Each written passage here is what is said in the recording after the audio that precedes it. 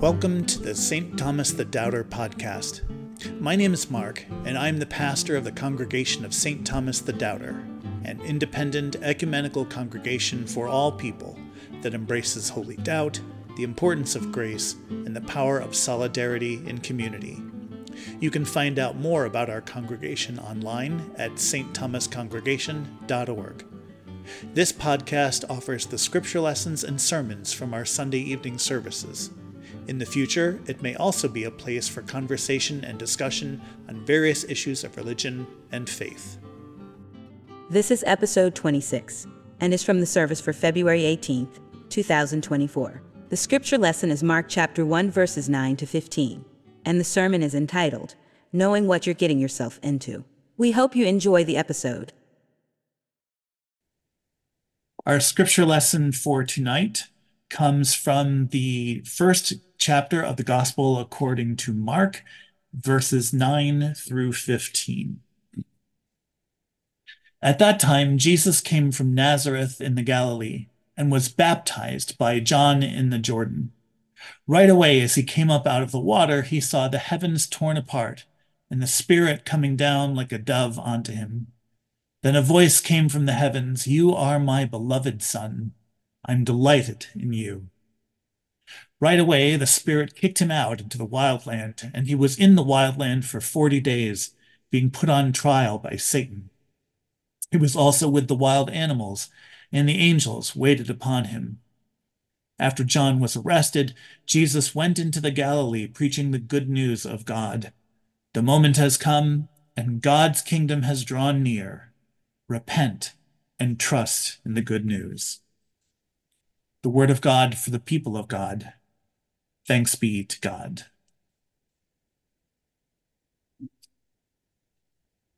This is the first Sunday in Lent. It is a season of preparation. It is a season of fasting, of prayer. It is a season of anticipation for the coming Easter celebration.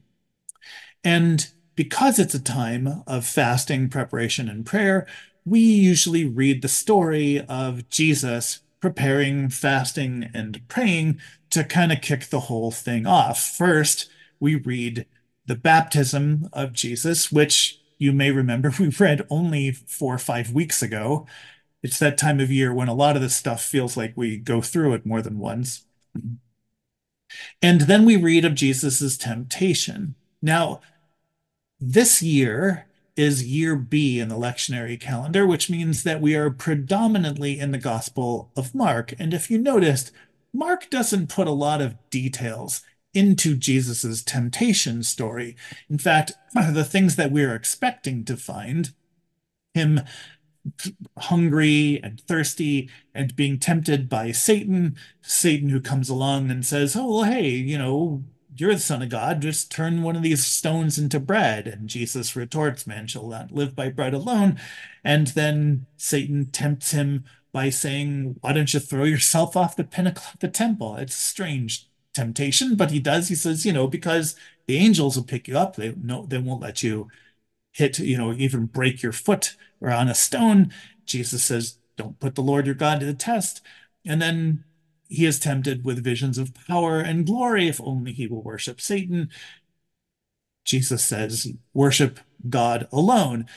None of that is in Mark, right? None of that. It just simply says he was put on trial by Satan and then mentions that he's out there with the wild animals and the angels, which fact has led some scholars to conclude that the passage is actually more about the wild animals than it is about the temptation.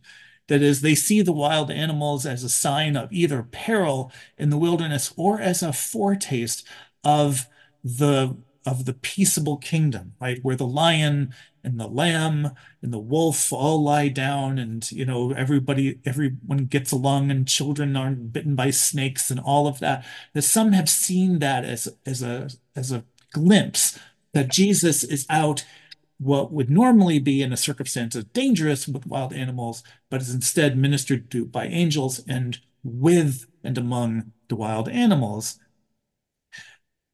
But then we transition to Jesus proclaiming God's kingdom. The moment has come, he says, the kairos, the moment, that's the time has come, and the kingdom of God, God's kingdom is near. The Greek says it's at hand. So it's right, almost within reach.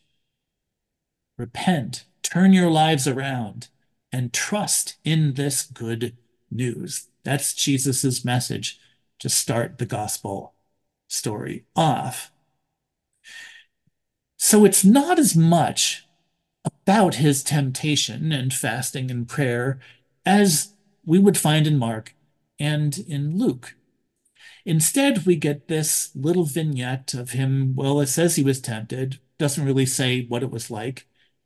But then we get the transition to preaching the gospel. And I want to focus on four English words or six Greek words that begin the final paragraph. It says, after John was arrested.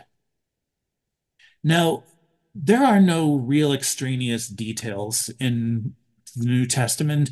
I've mentioned this before, the gospel and the biblical authors do not fill up their writing with color. That is, they don't describe what people are wearing, they don't describe their hairstyles, they don't describe the weather, unless that detail is relevant. Otherwise, the text is very, very sparse. Doesn't include anything that might be considered mood elements, right? There's nothing just to kind of establish the mood and get into the scene. It just tells us he went here, he did this. Doesn't say what the synagogue looked like, didn't say how many people were there. It doesn't say any of the details that we don't need to know. So here, it's interesting that the transition from Jesus's time in the wilderness to the beginning of his ministry is led by the words, after John was arrested. What this means is that Jesus begins his ministry after he has seen what it has cost John. Now, this is another function of the synoptic gospels. Matthew, Mark, and Luke all portray Jesus's ministry as beginning in this fashion. In John's gospel, John and Jesus overlap in their ministries. But in the synoptic gospels, and clearly here in Mark, Jesus only begins his ministry once John has been arrested. And actually, the Greek word is handed over, right? Betrayed, handed over. He is handed over, he is arrested, and that is the moment that Jesus begins. So there's a lot of people who may tell you that Christian faith is a self-help strategy. They may tell you that it's a way to receive blessing, right? And what they usually mean by that is material blessing, money, or other kinds of wealth. And that if you do it right and you say the right prayers, and if you give to our TV ministry, you will be blessed by God with your own wealth and your own well-being. I'm not going to name any names. I think we all know the preacher who exemplifies this, and his name rhymes with Old Justine. But Jesus makes it clear. He knows what he's doing. He knows what he's getting himself into.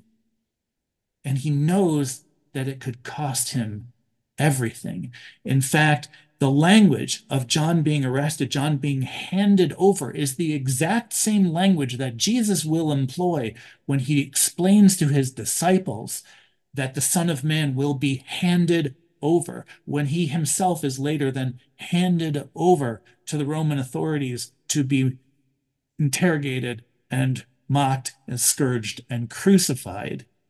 He knows from the very beginning what this is going to cost him. There's no bait and switch here with Jesus's ministry. He didn't get into it thinking he was going to wind up king of Israel the way that the devil was enticing him to be. He knew because he had seen it happen to John. Now, Mark's gospel is likely written to an audience of Christians in the city of Rome in the mid 60s of the first century. That tends to be the scholarly consensus about the dating and the location of Mark's gospel. Some other people place it in Alexandria or in Antioch and places like that, but there are a lot of arguments that Mark seems to have been written likely to a Roman Jewish Christian audience. Mark uses more Latin words in his gospel than the other authors do. He has to explain Palestinian geography, and he himself kind of makes some mistakes with Palestinian geography at times, but he has to explain a lot of the Aramaic that Jesus and his disciples use. And one of the reasons that scholars believe that that Mark wrote this gospel for a Roman audience in the 60s was because that community would have been undergoing the very first persecutions under Nero and under Roman power that would only continue throughout the next couple of centuries.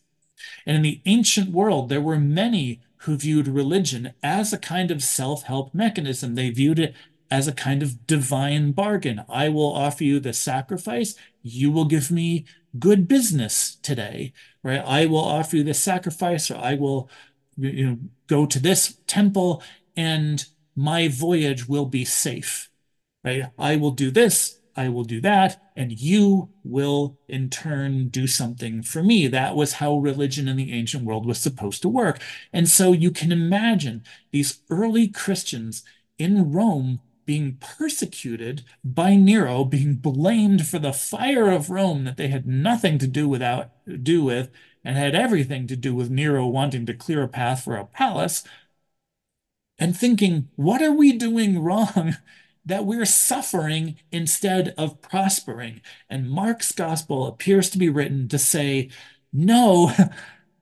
this is what it is. This is what you signed up for, because this is what Jesus went through. The task of being a disciple is in following our master, the Messiah.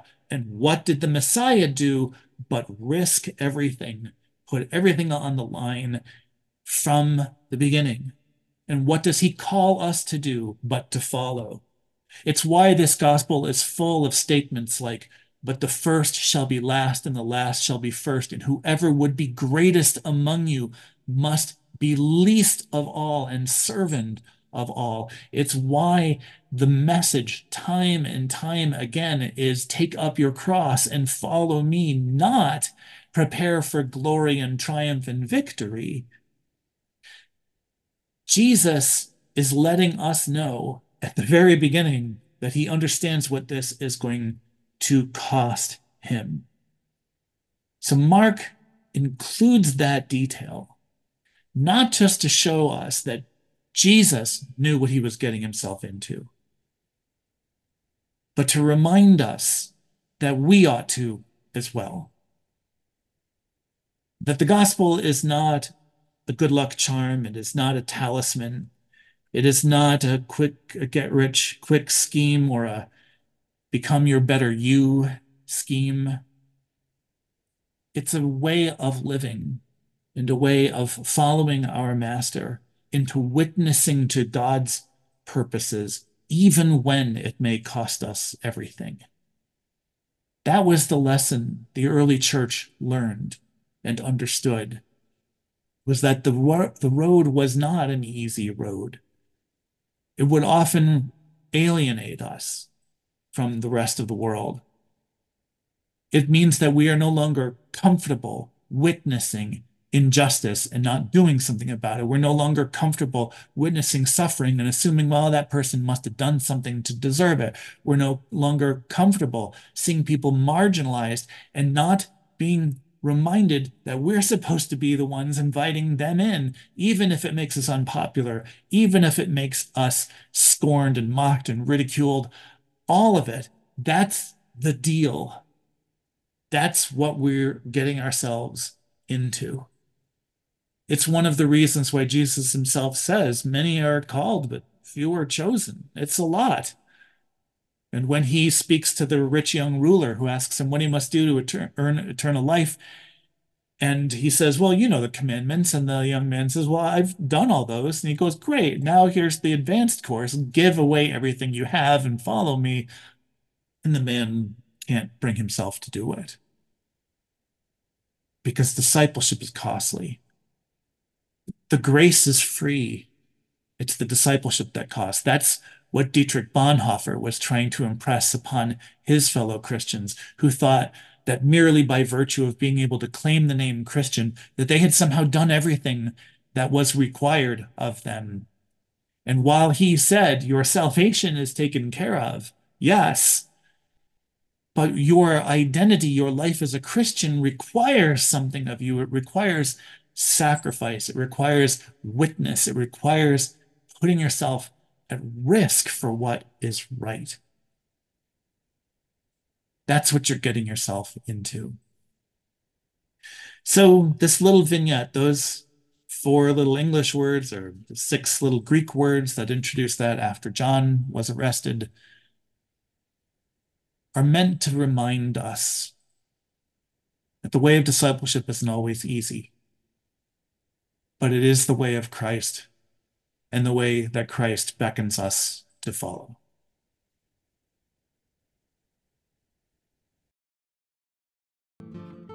Thank you for listening to this episode of the St. Thomas the Doubter podcast. For more information about the podcast and our congregation, visit www.stthomascongregation.org. Thanks again, and we hope you'll join us again soon.